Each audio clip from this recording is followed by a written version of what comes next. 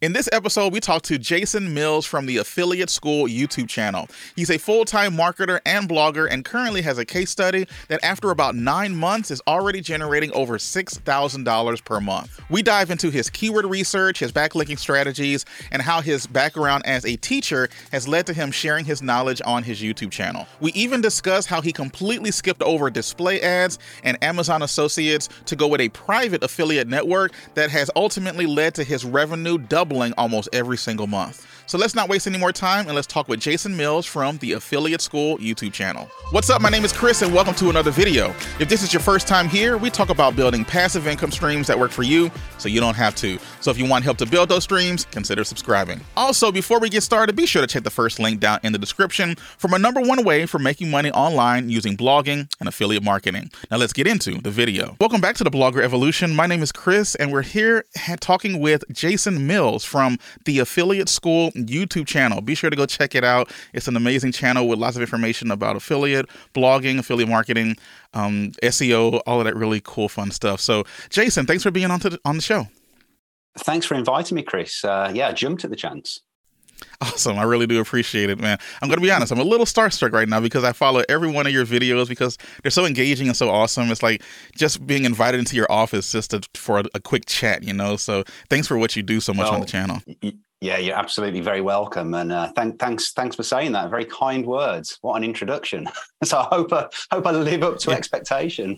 Well, let's go ahead and give it a try, shall we? If you don't mind, give people a quick background on how you got into affiliate marketing and blogging and all of this fun stuff and where you are today. Yeah, sure. So, I got into affiliate marketing really through, started a fantasy football blog back in, this is probably 9-10 years ago now. And really it was very much just me putting some content together, just giving tips, weekly tips to people on the football. And it started to get a little bit of traction. So obviously as traffic started to grow, I wanted to learn more about how to bring in more traffic. And that was where I started to learn about SEO. And from there, I started to do some SEO freelancing. And I still do a little bit of that today, but kind of 4 or 5 years ago, I kind of made the transition into really pursuing my own projects, and that was through affiliate. So it was still content-based, but it was kind of merging the content with the SEO and very much focusing on affiliate marketing. So I started off promoting Amazon, like probably everyone does. Realized that the commission rates weren't fantastic, and then from there, I've looked at other affiliate programs and so on, and so. Like this is obviously I'm really condensing this, but now I've got a portfolio of I think 7 or 8 content websites, and I've just had my best ever month in terms of revenues. So this last 12 months really has grown, and I think part of the reason for that is because it was around 12 months ago when I started the Affiliate School YouTube channel, and I think by starting the channel. It's made me document what I'm doing. So that automatically has made me be a little bit more reflective on what I'm doing myself. And so I think by trying to help others, it's had the indirect effect of helping me. So it's a win-win, I think. But yeah, so that was very much, probably 9 or 10 years of my life condensed into maybe 1 minute, 2 minutes.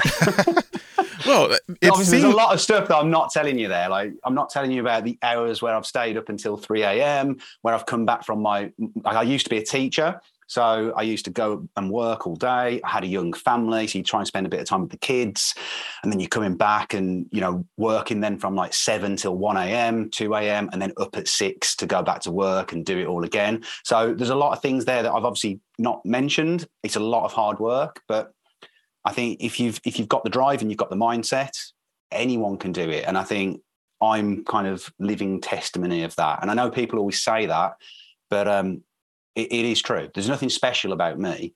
It's just probably drive, work ethic, trying to learn from as many good quality sources as possible. Yeah. And I think that's probably helped me along the way. Man, that is a lot, and you did condense quite a bit in a couple of minutes, but that's perfectly okay because that's what I asked for, right? So, just to break down a couple of things that you just mentioned, you said you had a background in teaching, right? So did you teach anything specific? What was it that you were teaching, and how do you think it's kind of transitioned to your YouTube channel teaching?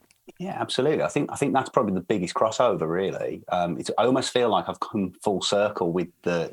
I don't know, maybe subconsciously that's why I called it the affiliate school. Yeah. Because, yeah. I used to work sense. in a school. So yeah, I used to be a secondary school teacher. I taught drama and I taught media studies. So I suppose those two elements. I don't always bring drama into a YouTube video, but if you've seen any of my videos, I do sometimes have some crazy intros and things, and sometimes people love them, sometimes people probably hate them, but you know what? I have fun with them. So, and with YouTube, I don't really get any kind of real return on investment in terms of direct financial reward from it, but I enjoy it. And like I said, I think because of that, having to reflect, I have had an indirect reward from it, but on a per video basis, it's not like worth my time and money to make them, but I enjoy them. So that's why I do it. And like I've always like, obviously if you go into teaching, you like to help people, you like to teach, you like to see people progress. And that's one thing that I've really been able to do with the affiliate school.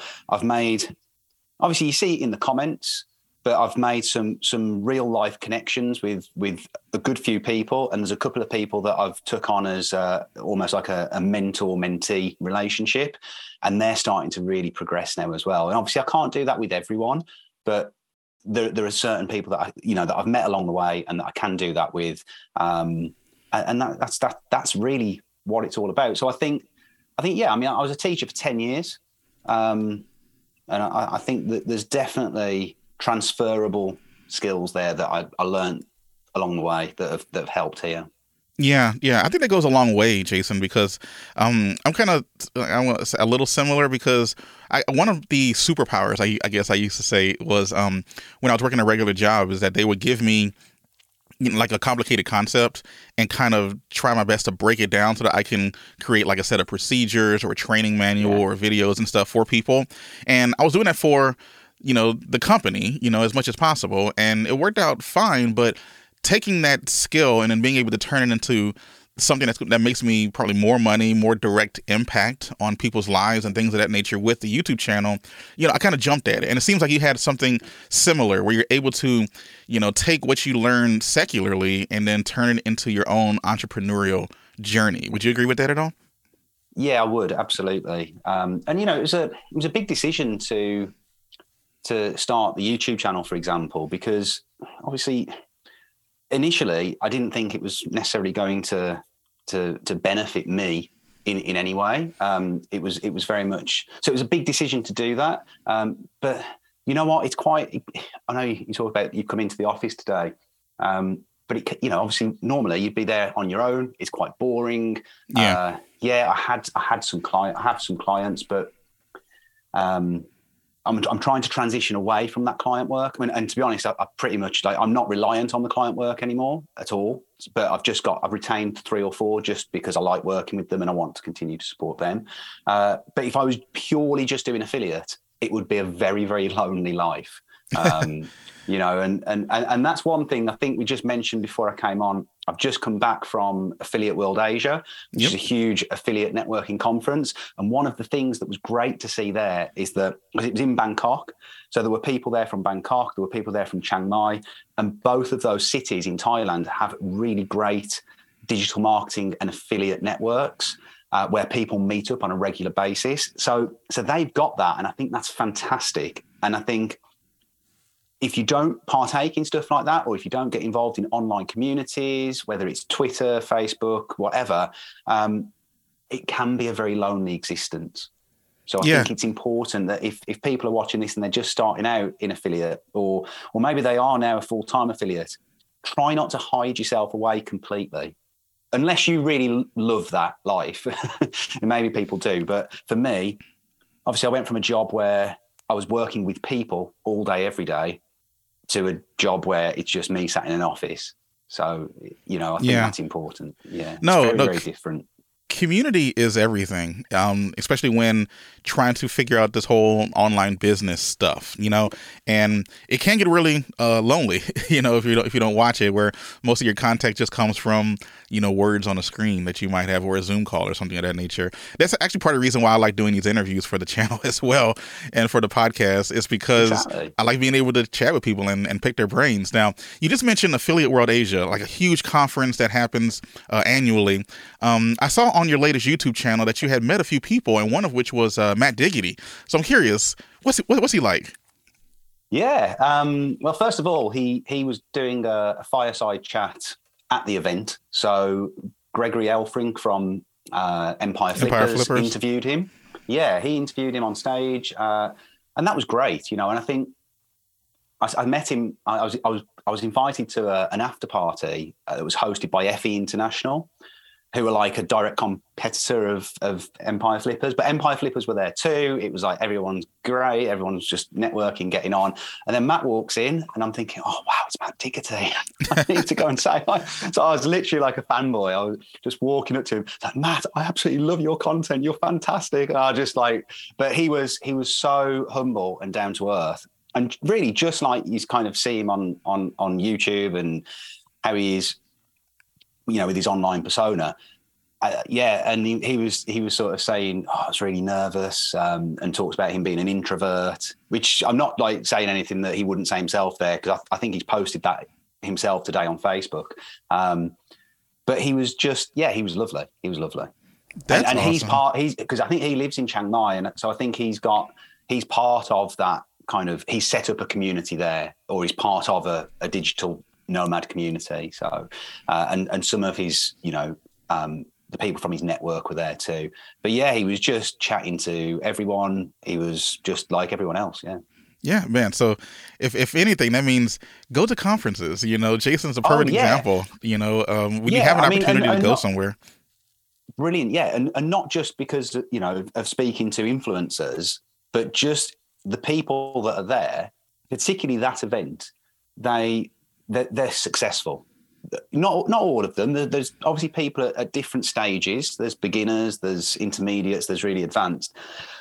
But there are people there, and you'll just have conversations with people that are clearly doing very, very well. They might not tell you exactly how much money they're making, but you can just tell from the conversations that are happening. And you just pick up little nuggets, and then you start to realize there's trends that all these people are doing one particular thing, or, there's a certain type of mindset or behavior, or just the way that they are.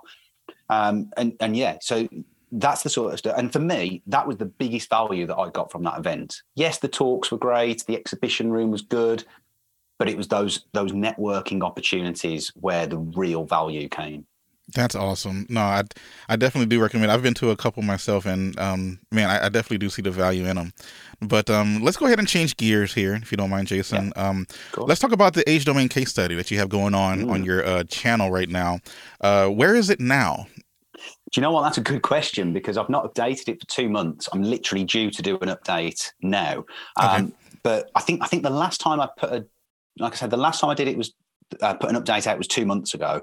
And I think at that point it was at around maybe 3.5K a month US dollars. Now I've not properly broke it down, because, like I said, I've not updated the case study, which I will put out in the next week or two. But I'm pretty sure it's almost doubled. I think it's about 6K a month now, which is just, it's and insane. How old is it? And just to put so that was what I was just going to say, to put people in the picture if they're not aware, this project was started April this year. Wow. So it really has blown my mind, really, in terms of what's possible with age domains. It's interesting because I started 2 age domain projects this year. And the first one that I started, which was about a month and a half before this one, started okay. And that's dropped off a little bit now. But this one has just gone from strength to strength to strength. And initially, it didn't start off great. Stuff wasn't getting indexed. It wasn't really ranking. And I was thinking, and I'd already put it out there and said I'm doing this case study. So I was literally pretty much prepared to just be plugging away at it for 12 months and just coming on every couple of months and saying, yep, there's no progress, there's no sales, stuff's still not indexing. And I thought, you know what? Well, at least it'll just show this is genuine, and it's fully transparent. But then it was only, I think it was month 2 or 3 when its stuff suddenly started to index. And I think it was probably because it had got to a point where there was a certain amount of content that had started to, obviously I think it got to about the point where there was about 25, 30 posts. And then suddenly everything started to index, everything started to rank. I'd barely pointed any new backlinks at it, probably like 3 or 4. And suddenly it's making 1.5K a month, 2K a month. And it's just gone up and up and up and up from there. So I know there's a helpful content update rolling out at the moment. It's just, I think that they announced it yesterday. So it's so far so good. There's no negative impacts. There's no reason really why there should be. I've put quite a lot of time and effort into the content. Well, I've got a couple of really good content writers for that site. I've just hired another one who's a girl in the UK. So I've now got 3 decent writers for the site. I think the EAT on the site is it's not amazing, but there's been an effort there. That's probably something I do need to put a bit more work into. But it converts. It converts like crazy. And because of the space that it's in, the affiliate offers are like 40, 50% commission. Yikes. So, and like on some of them, the average order value is like $100. So you're getting $50 commission per sale. In fact, it had one sale of, I think it was $500 and something. There was some sort of Black Friday offer where they had this massive bundle. And it was about so one sale was $250, which is just that's beautiful. Yeah, it's really nice. Yeah, that is beautiful. It's a good niche to be in. It gets repeat orders as well. So I think that's helping to build the revenues each month, because as people repeat order and then you bring in new sales, everything kind of compounds. So it's almost like a snowball effect. Okay. So it's not recurring. You're just getting it every time someone comes through and buys, you end up getting a commission from the sale. That's awesome. Now, let me ask you this. So you said you had 2 H domains that you were running, and one's gone up, one's gone down. Any reasoning why that's happening, or is that just the nature of H domains, you think? Yeah, I think it is a risk with H domains. Now, it could be because I think I do know why, and this is partly my fault. I think I went too broad with the niche, with the one that went down. So initially, everything started to rank, and wasn't making as much as this other one, but it was still making, I think it peaked at about $800 a month. But I didn't stick to one, although it was kind of the same niche. I went really broad into like 5 or 6 different sub niches. And I think if I'd stuck to one of those sub niches, I think the site would probably be doing much better now. That's the main thing that I can put it down to. Do you think that how much effort would you put into a site before you declared it a dud? Good question. Like effort, time, money, whatever you're dumping into it, how far would you go before you're like, okay, you know what, let me just park this and then move on to something that actually is I think it growing? Depends what sort of site it is. I think if it's an age domain, I think you can pretty much tell within 4 to 6 months. I think if it's not happening after 6 months and you've put a good push on content, and like say you've got 40 or 50 posts on there in a 6-month period and it's doing nothing, I think there was probably an issue with the domain beforehand. And you always do your due diligence on a domain, but you can never know for 100%. If it was a fresh domain, so something that I'm just starting completely from fresh, I'm going to give that at least 12 to 18 months. Yeah. Because Sandbox, just domain age, the time it takes to build up that authority and the relevance and for Google to understand what the site is about, I'm probably going to go for at least that amount of time. And I have. My first 4 or 5 sites were all built on Fresh. I've still got 3 of those. And one of them is my biggest earning site, and it was built from Fresh. And that was registered in 2018. Okay, so let me ask you this though. I mean, I hear what you're saying with how much you would put into a site before you're like, okay, let me just move on to another project or something like that. But will you ever build a site on a fresh domain, or are you like now all H domains? No, I'm not. And do you know what? I still would. Yeah, I'd still build on fresh. And I've actually got the itch at the moment to do it. Oh, I know that feeling. When it's like you get an idea, because I don't know what you're like. I walk around and I just see niches everywhere. Yeah. Like, I'll walk into a store and I don't go shopping physically very often. I'm usually online shopping. But if I go in somewhere, or I could just be like driving in the car and I see something, I'm like, oh, that's a niche. And and so I'm constantly getting that. But no, I would definitely build on fresh again. I don't think that's dead in the water at all. I think age domains, if you get it right, it's a brilliant shortcut. Yeah. I think for anyone beginning, unless you've got a good amount to invest, I think it can be an expensive learning curve to start with an age domain. I think it's much safer to start from fresh. You're gonna be able to make more mistakes. And you know what? Like my first 2 sites did nothing, as in like affiliate sites. I mean, when I think back to what they were like now, they were terrible because I didn't know any better. Right. I mean, since then, I've invested in courses. Like we talked about Matt Diggity. I mean, his affiliate lab course, I think that's great. I've spent thousands on other courses. Never really spent too much time learning on YouTube, to be perfectly honest. But yeah, generally focused on learning through courses. But like I say, at the beginning, I didn't know what to do, or you don't know what you don't know what you don't know typically when it comes to this business sometimes. Yeah. Exactly. And then sometimes a lot of information that you do get from YouTube, you got to be careful because who knows if it's still accurate, if it's years old and you're just like, oh, it's new to you. So you think that it's something that you probably should be doing when it's actually old school stuff right there. Exactly. And there's so many different approaches, aren't there? Like, you talk about white hat, black hat, grey hat. I think most are probably grey hat, at least. It's very hard to be true white hat. But there's so many different approaches. So, and again, if you don't know how to vet that source of information, it can be tricky. And that was actually one of my next questions for you. I'm sorry, I didn't mean to go ahead. I forgot what I was going to say, so you carry on. I apologize. So, okay. No, I was saying that was actually one of my questions. You must have been in my notes. Was like, do you recommend age domains for beginners? But unless you have a budget and maybe a little bit of a higher risk tolerance than most people, you probably could go ahead and jump into it. Do you know what I mean? The prices of age domains now are crazy. If you buy, they are.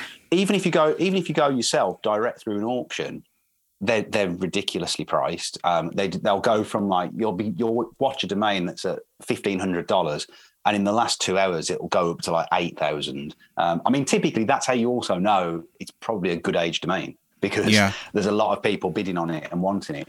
But if you picked up you could pick up a domain at $8,000 at auction yourself, if you were to buy that through a broker site like ODYS or SERP Names or somewhere like that, you're probably going to be paying double, because they've got margins to make, and they're obviously making a profit on what they buy. So you see some domains that are like a DR27 and it's on for like $12,000, and you're thinking it's ridiculous. Nuts. But they know the value in it too, because like you said, like in your particular example with your age domain, like total, how much, like if you had to ballpark it, about how much money total do you think your site has made since March? Okay, so since March, so probably $20,000, something like that. And I've spent probably, I would say, well, I was gifted the domain before the case study. If I had have bought it, it would have cost $3,000. That was through SERP Names. So it would have cost, so let's say it cost $3,000. I've probably spent about $8,000 on content. So say 11, and I've probably spent about $1,500 on links. So probably about 13K in total, but I'm pretty confident. So it's already in profit, but I'm pretty confident now that just maybe a couple of posts a month and just let it keep going. And I think it'll be recurring revenue. Yeah.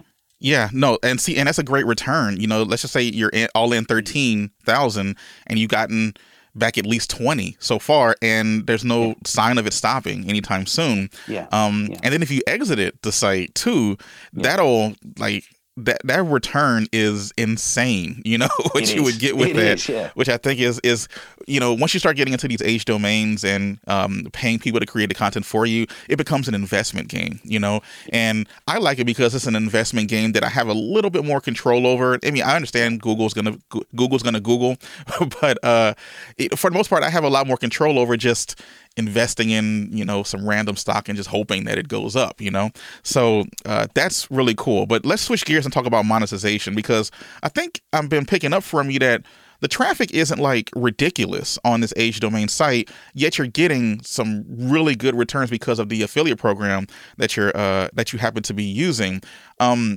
What's the traffic look like on the site compared to the income again? So the traffic now is as high as it's ever been. It's around about 900 to 1,000 organic hits per day. Okay. So it's at around the kind of 27 to 30,000 hits per month. But even when it was at like 6,000-7,000 hits per month, it was making very good money. But still 30,000 hits a month. That's not crazy levels of traffic. And like I say, that's around the kind of $6,000 a month mark. It might be slightly higher than that, actually. I will be putting that together soon. So, and is that straight affiliate or display ads also? Straight affiliate. I've Nice. I'm not the guy to come to talk about display ads. I've never run a single display ad in my life. Wow, that's I come from the exact same thinking. For the longest time, it was just straight affiliates. Over the last maybe 2.5 years, maybe 2 years, I've been dabbling a little bit more with display ads, and it's a good way to earn money pretty passively. But you got to build up the traffic, and that's the hard part, right? So I usually tell people to kind of, while you're building, go for the ads just because it's easy. But but put as much time as you can into the affiliates, because you're going to make 10, 20 times as much money with affiliates as you would just concentrating on the display ads. So let me ask you this then. So you said you tried to do Amazon early on and then realized that, okay, I needed to go another direction. How did you find this other affiliate program that was paying this 50% commission? I think it was possibly through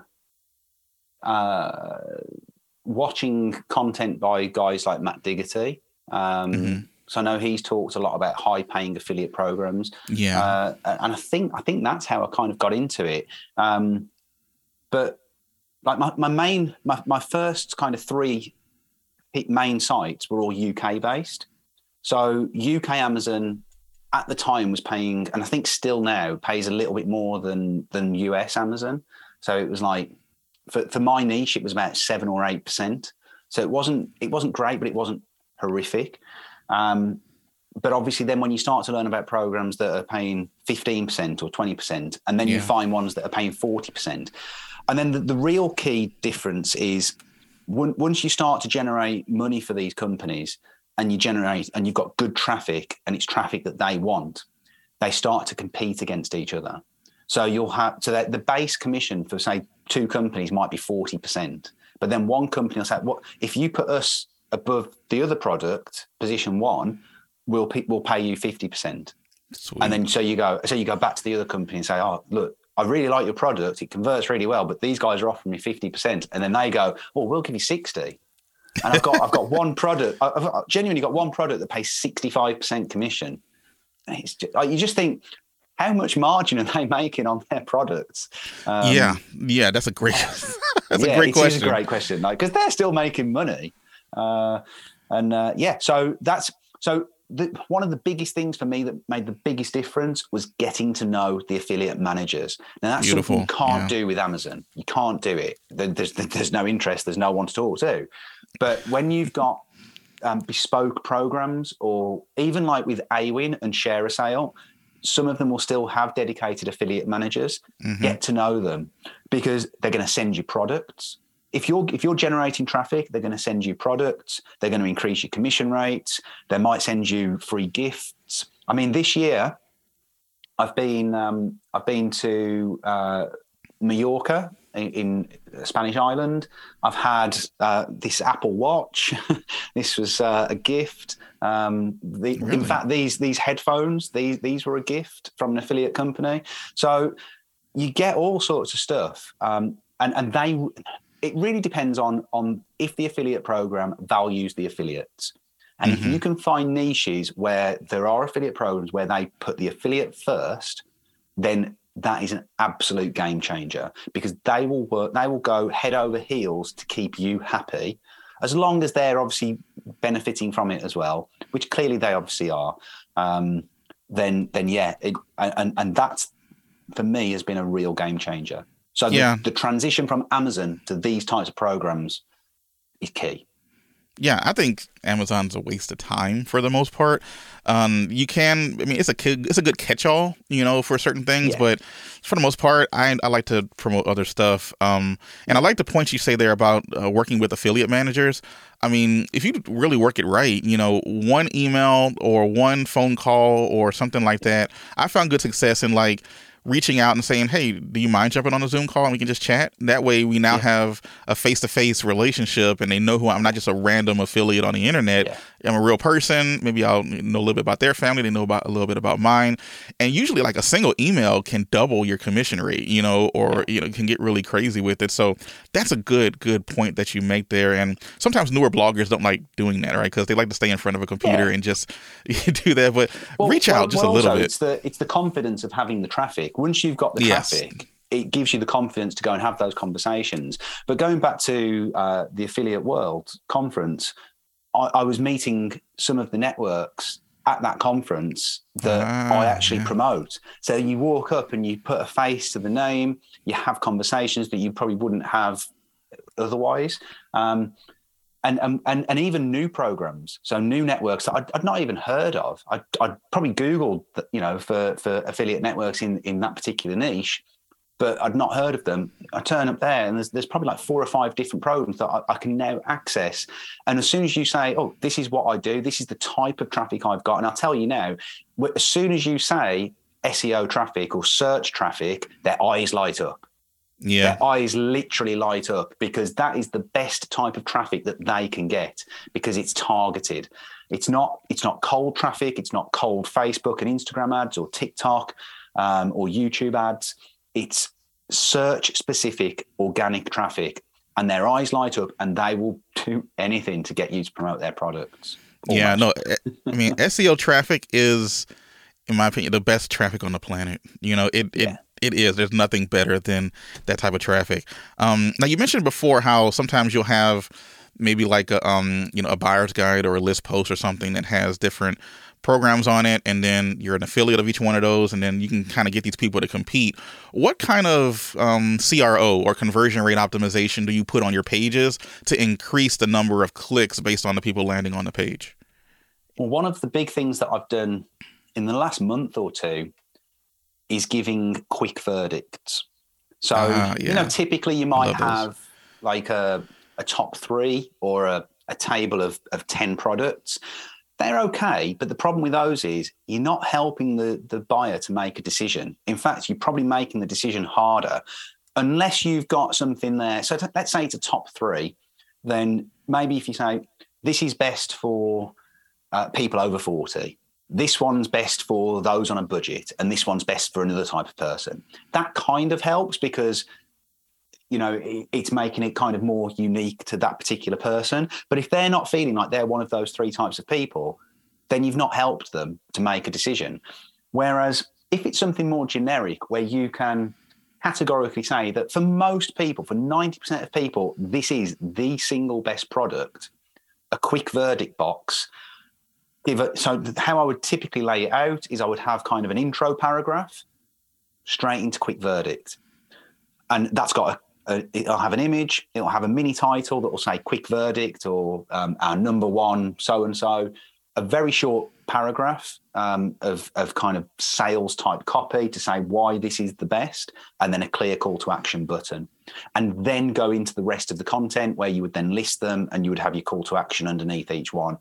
And what I've recently started to do is, with my affiliate links where I'm adding quick verdict, I'm tracking each and every one. So with, you can't do this with Amazon, I don't think, but with a lot of these bespoke programs, and even Awin do this, I think ShareASale do it, you can add what are called sub IDs or tracking parameters per link. So you can literally set up a link, and I can attach the quick verdict parameter to that link, so that then I can go into my reports and see how many of my conversions are coming from that specific quick verdict box. Yep. And some of those are converting at like 30-40%. So Yikes. people are just clicking on them, and they trust, because they've gone through Google. They're probably at the right stage in the buying cycle, particularly if it's a review. And this works great if it's a review, by the way. So rather than a buyer's guide, because there is only that one product. Unless you're going to say this product is trash, but this one's better. And that's where sometimes I'll put reviews on products that maybe don't have 40% affiliate commissions. It might be something that's only on Amazon, but it's an inferior product. So I can legitimately say, okay, this product's okay. It's a little bit cheaper, but this one's better. And the one that I'm going to promote is going to be my 40, 50, 60% commission product. So yeah, but I get it almost, typically try and get it so it's kind of just where the fold would be. So it's fairly prominent. And I think I was talking to a guy the other week, and he was saying like 80% of your sales happen in that first kind of 20% of the page. And you know, once you've got the click, you've got the click. And a lot of these affiliate programs operate on first click attribution rather than last click attribution. So if it's first click attribution, you just want to get that click. And then if you can get this, obviously you want to get the sale, but they might come back and read more. But yeah, that's one of the biggest things for conversion rate optimization for me, has been those quick verdict boxes. And like I said, I've just had my best month, and I put part of that success down to these quick verdicts. I'm still rolling them out. I've got hundreds of pages now that I've got to go through and apply this to. Yeah, so just to kind of crystallize what you just mentioned here, one of the biggest factors that you've been using to be able to increase the amount of clicks that you have to your affiliate programs is by putting like a quick verdict or a quick like definitive answer for somebody who first lands onto the page. I would imagine because, you know, people come to your website because they are looking for direction. They're looking for something, not to be more confused. You know, getting that going to a restaurant and getting a menu with 50 things on it doesn't help anybody, right? It makes you get analysis by paralysis or paralysis by analysis, right? Exactly. So I like having that definitive, like, this is the one you should get, and here's the link to go buy it right now. And then you go deeper for the people who want to read more. So that's a pretty good idea in my opinion. That works out really well. Yeah, it also hits the Google Helpful Content Update guidelines, because they actually clearly said, we don't want 4,000 words or 5,000 words of content. We want you to give people the answer to their search intent. So by putting that quick verdict in, you're giving them that answer right at the top of the page. Yeah, okay, you've still got, and we all do it, you know, we all know that, okay, if every article on page one has got 3,000 words, we're going to go with 3,000 words because we're not going to rank otherwise. But don't leave it till the very bottom of the page to give them that absolute verdict. Still put a verdict down at the bottom, but put one in up at the top as well. And then for me, that's made a big difference. And like I say, I also think it's probably helped a little bit with rankings, because you're hitting those helpful content guidelines. Yeah, you're probably sending pretty positive user experiences to Google when people land and then maybe they click through and go to a product, and they don't go back to the SERP, right? So then because they're not doing that, then Google's like, oh, the information and content must have been good there. And I think that does go a long way. Let's change gears just a tad. We're still going to talk about the age domain, but you mentioned earlier how you had spent around $1,500 or so on this age domain in links. Now, granted, buying the age domain itself, you know, puts you a long way in getting some decent links to begin with. But what other types of backlinking do you do to try to increase the your authority on these sites? Yeah, sure. So typically guest posts. So some magic source there really. And I just look for decent traffic and relevance with those. Most age domains worth their salt will already have high authority links. So they already have like links from like BBC, Guardian, TechCrunch, Wired, and things like that, which are brilliant. But they're not necessarily niche relevant. So what I typically tend to do is go for those really niche relevant links. And I'm not that fussed about it being a DR70 or DR80. I'm quite happy with a DR25, DR30 that's got 4,000 hits a month if it is super relevant to my niche. And like I said, I've not done loads of those, and I've just been, specific with where I've placed them. I've been quite targeted with the anchor text. I'm not, again, that's the other kind of protection you get with an age domain, is that you can really go aggressive on the anchor text, because you've probably already got 100 to 300 links that have mostly got branded anchor text going to the homepage. Exactly, and it might have anchor text going to inner pages as well, but there's going to be loads of that branded stuff, so you haven't got to sprinkle as much of that in. You can really go aggressive with your anchor text, and yeah, that's worked for me. Nice. So yeah, mainly guest posts, a little bit of link insertion maybe, but I've not done too much of that. I'm just about to explore Harrow a little bit more for the age domains. I've not used it yet, but I don't think there's such a need, because, like I said, you've already got those high authority links. Yeah, I know a lot of people who, and even other YouTube channels, they are really hard on don't build links at all. Just do everything natural and yada, yada, yada. And I mean, that can work. It might take a lot longer, but it can work. But when you're going after, you have an age domain, you kind of get the best of both worlds, right? Because you already got the links. You don't have to worry about building them. You can just concentrate on the content and then moving forward from there. Does that make sense? Does that seem like it would work out? Absolutely. So if you're someone that's watching this and you're scared of doing backlinking, and you should be if you don't know anything about it, because you can make big mistakes with backlinking, then an age domain is great, because you've already got those and you really don't need to worry too much. And even if you do make the odd mistake with your backlinks, it's not going to destroy your site. Mm-hmm. So I think an age domain does probably appeal to people that don't know too much about backlinking or don't really want to partake in that. Gotcha. But what I will say is, and you are right, there's a lot of people that do kind of say don't partake in backlinking. And I said this on my YouTube video earlier today. At those networking events that I went to at Affiliate World, everyone that was there does backlinking. I mean, I don't need to probably sell it to you that backlinking works, but it's it does. That's powerful. I'm going to be honest. When I let's just say I got a new age domain and I'm starting to build on it, I'll do some competitive research, and if I see a domain that's getting 100,000 page views a month and has a DR of 0.7, or something like that, I'm licking my chops. It's like, oh, this absolutely. is easy. Okay, great. Okay, yeah, that's pretty powerful. That pretty much everyone that you saw at an affiliate conference, who people are making boatloads, truckloads of money doing this stuff, and a lot of them are doing it because of their backlinks, that are doing some backlinking. Not to say that content isn't important; it's probably as much as important, if not more. Yeah, but the backlinks definitely gives you some authority. It lets Google see. I've actually noticed that even when backlinking is done properly, I don't seem to get hit by many algorithm updates, at least not big ones. At least that's across my portfolio. It might be a lot different for other people. Same for, yeah. But I've noticed that when you do have a decent backlink profile from some pretty high authority sites, you don't typically get hit as hard, with algorithm updates. All right, cool. Well, look, we're getting close to the end of our time. I did want to dive a little bit into your keyword research, and I know we talked about the monetization and how you even though you're not getting a ton, like hundreds and thousands of people to your site per month, you're still making $3,000, $4,000, $5,000, $6,000 per month with these sites. How do you do your keyword research?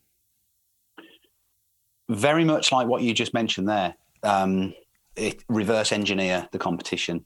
So the first thing I'll look to do if I'm going into a niche is I want to know what the potential is. So I'm going to type in some very generic keywords. So let's say, I don't know, it's a site about washing machines. So let's say I'm looking at like the best washing machines under 10 kilos, the cheapest washing machines. things like that. I'll go in with some generic kind of keywords like that. Just put them into Google and use a piece of software like Keywords Everywhere. It's really cheap and it gives you the search volumes. Obviously, you want to do that for the location that you're targeting. So if it's US, obviously you do it for US. If it's UK, you do it for UK. As long as those search volumes look okay, so that's a tick. I'm happy with that. And then what I'll do is I'll look at one of those keywords and see who's on page 1 for it. I'll then stick a Chrome extension called SERPworks on. And again, I don't think it's free, but if it's not free, it's very cheap. SERPworks. And what that will do is it will put a SERP overlay. So it will show you things like the word counts, the age of the sites. It'll show you the DA of the sites, the Mosmetric DA. And typically what I'm doing there is I want to see sites that are either pretty young or they've got a low DA. And if I'm seeing a site on page 1 for a search term that's got good search volume and it's got a DA of less than 25, then that's a really, really good indication to me that there's opportunity in this niche. And then what I'll do is I'll take any websites like those that are, so let's say it's best washing machines under 10 kilos. Let's say that search term's got 3,000 searches a month.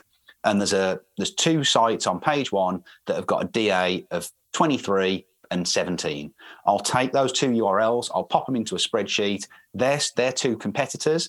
I'll repeat that process with maybe 5 or 6 different search terms until I've got a list of maybe 7 or 8 low DA competition.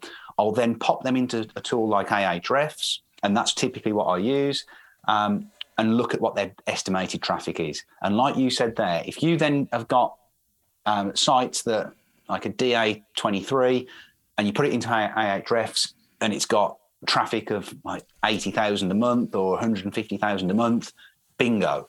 What keywords are they targeting? So you can literally just click on keywords and it'll list all the keywords. It'll give you keyword difficulty, but you already know that the keyword difficulty is low if they're ranking for it, because we know they're a fairly low competition site.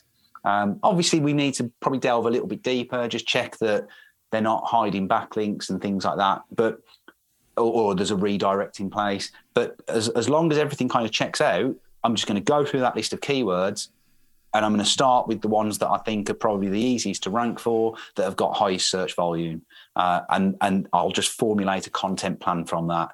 And sometimes you have to go through that process again. So I tend to task my writers each month with what they're going to do for the following month. So towards the end of each month, I'll go through this process for most of my sites. But if I've already got my list, I can just pick a competitor out. As long as they're still ranking, they've still got traffic, I'll just pick off their keywords. Nice. And then it's just a case of creating better content than they have and better links or more links. Yeah. And that's it. That's an outstanding strategy. Science. Yeah, that's an outstanding yet pretty simple strategy, Yeah, and now you mentioned a second ago, like hiding backlinks. How do you find a website's hidden backlinks? It's difficult to do. You can't. Yeah, you can't really see if they're hiding them, but you can get an idea if they are. Like, yeah, it's difficult. It's almost like something that you learn to do over time. Typically, if they're hiding backlinks, it will be PBNs that they're hiding. So, and that might be sites that they own themselves or sites that they've bought. Although, to be fair, I don't think as many websites do cloak their links anymore, because they tended to pick up penalties for doing that by Google. So I don't think there's as much practice of that going on anymore. There did used to be some softwares that you could pop things into, because essentially what these link cloakers do is they block certain crawlers from seeing their links.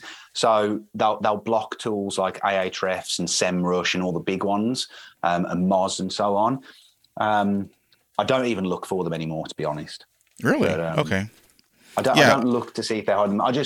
You just kind of get an idea. Like if you see it, like you said there, if you see a site that's like a DR 0.7 and it's got traffic of 300,000, I'm looking at it and thinking, like, why? there's a reason here. What's going on?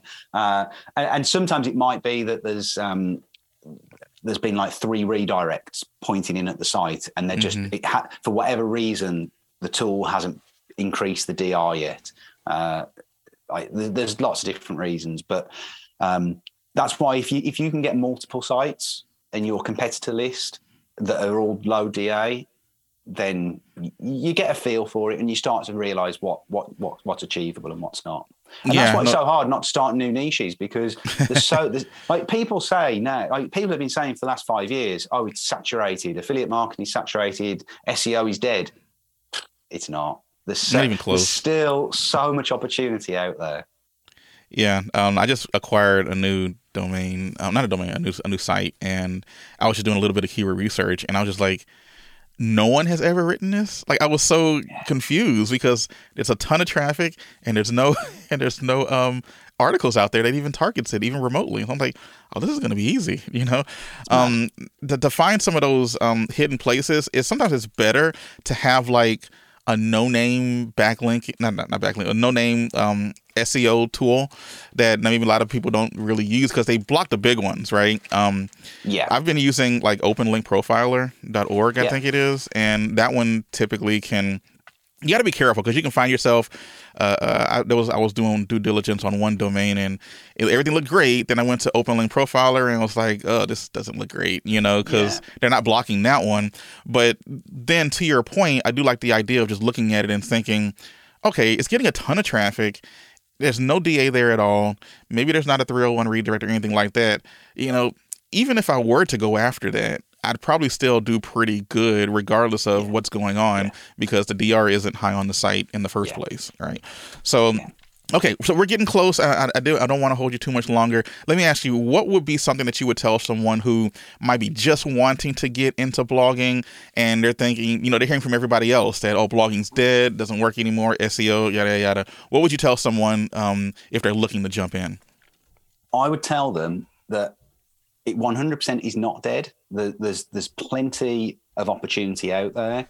However, you need patience because, and I say this on the channel, if I ever put a video out that's aimed at beginners, I will always say, do not expect results within 12 months. If anything, don't even expect big results within 18 months because this is a long-term game. You might completely mess up your first site, but you'll learn from that. So to me, if you go in with the mindset that every failure is an opportunity to learn, then at some point you will start to see that success. But too many people go into this, I think, expecting to get rich quick, make thousands per month within like 3 or 4 months. That's an unrealistic expectation. Go in with a long-term mindset, focus on quality, just absorb as much information as you can, but take as much action as you can. And imperfect action is better than no action. Agreed. Yeah, totally. So would you say it's worth it? Oh, yes, 100%. I mean, look, it's changed my life. Absolutely. No questions asked. Even if I hadn't gone in too deep with affiliate, my day-to-day life would be different now to what it was when I was a teacher. But what affiliate has allowed me to do is to, like I said right at the start, I've still got 3 or 4 clients, but I'm very, very selective on who those clients are. They understand that if I'm going away for 2 or 3 weeks, they can't call me. You know, that's the relationship because they know that they're getting good results from what I do. I don't do massive reports for them. They can go to an agency for that and have a project manager. I'm someone that's going to do the work for them.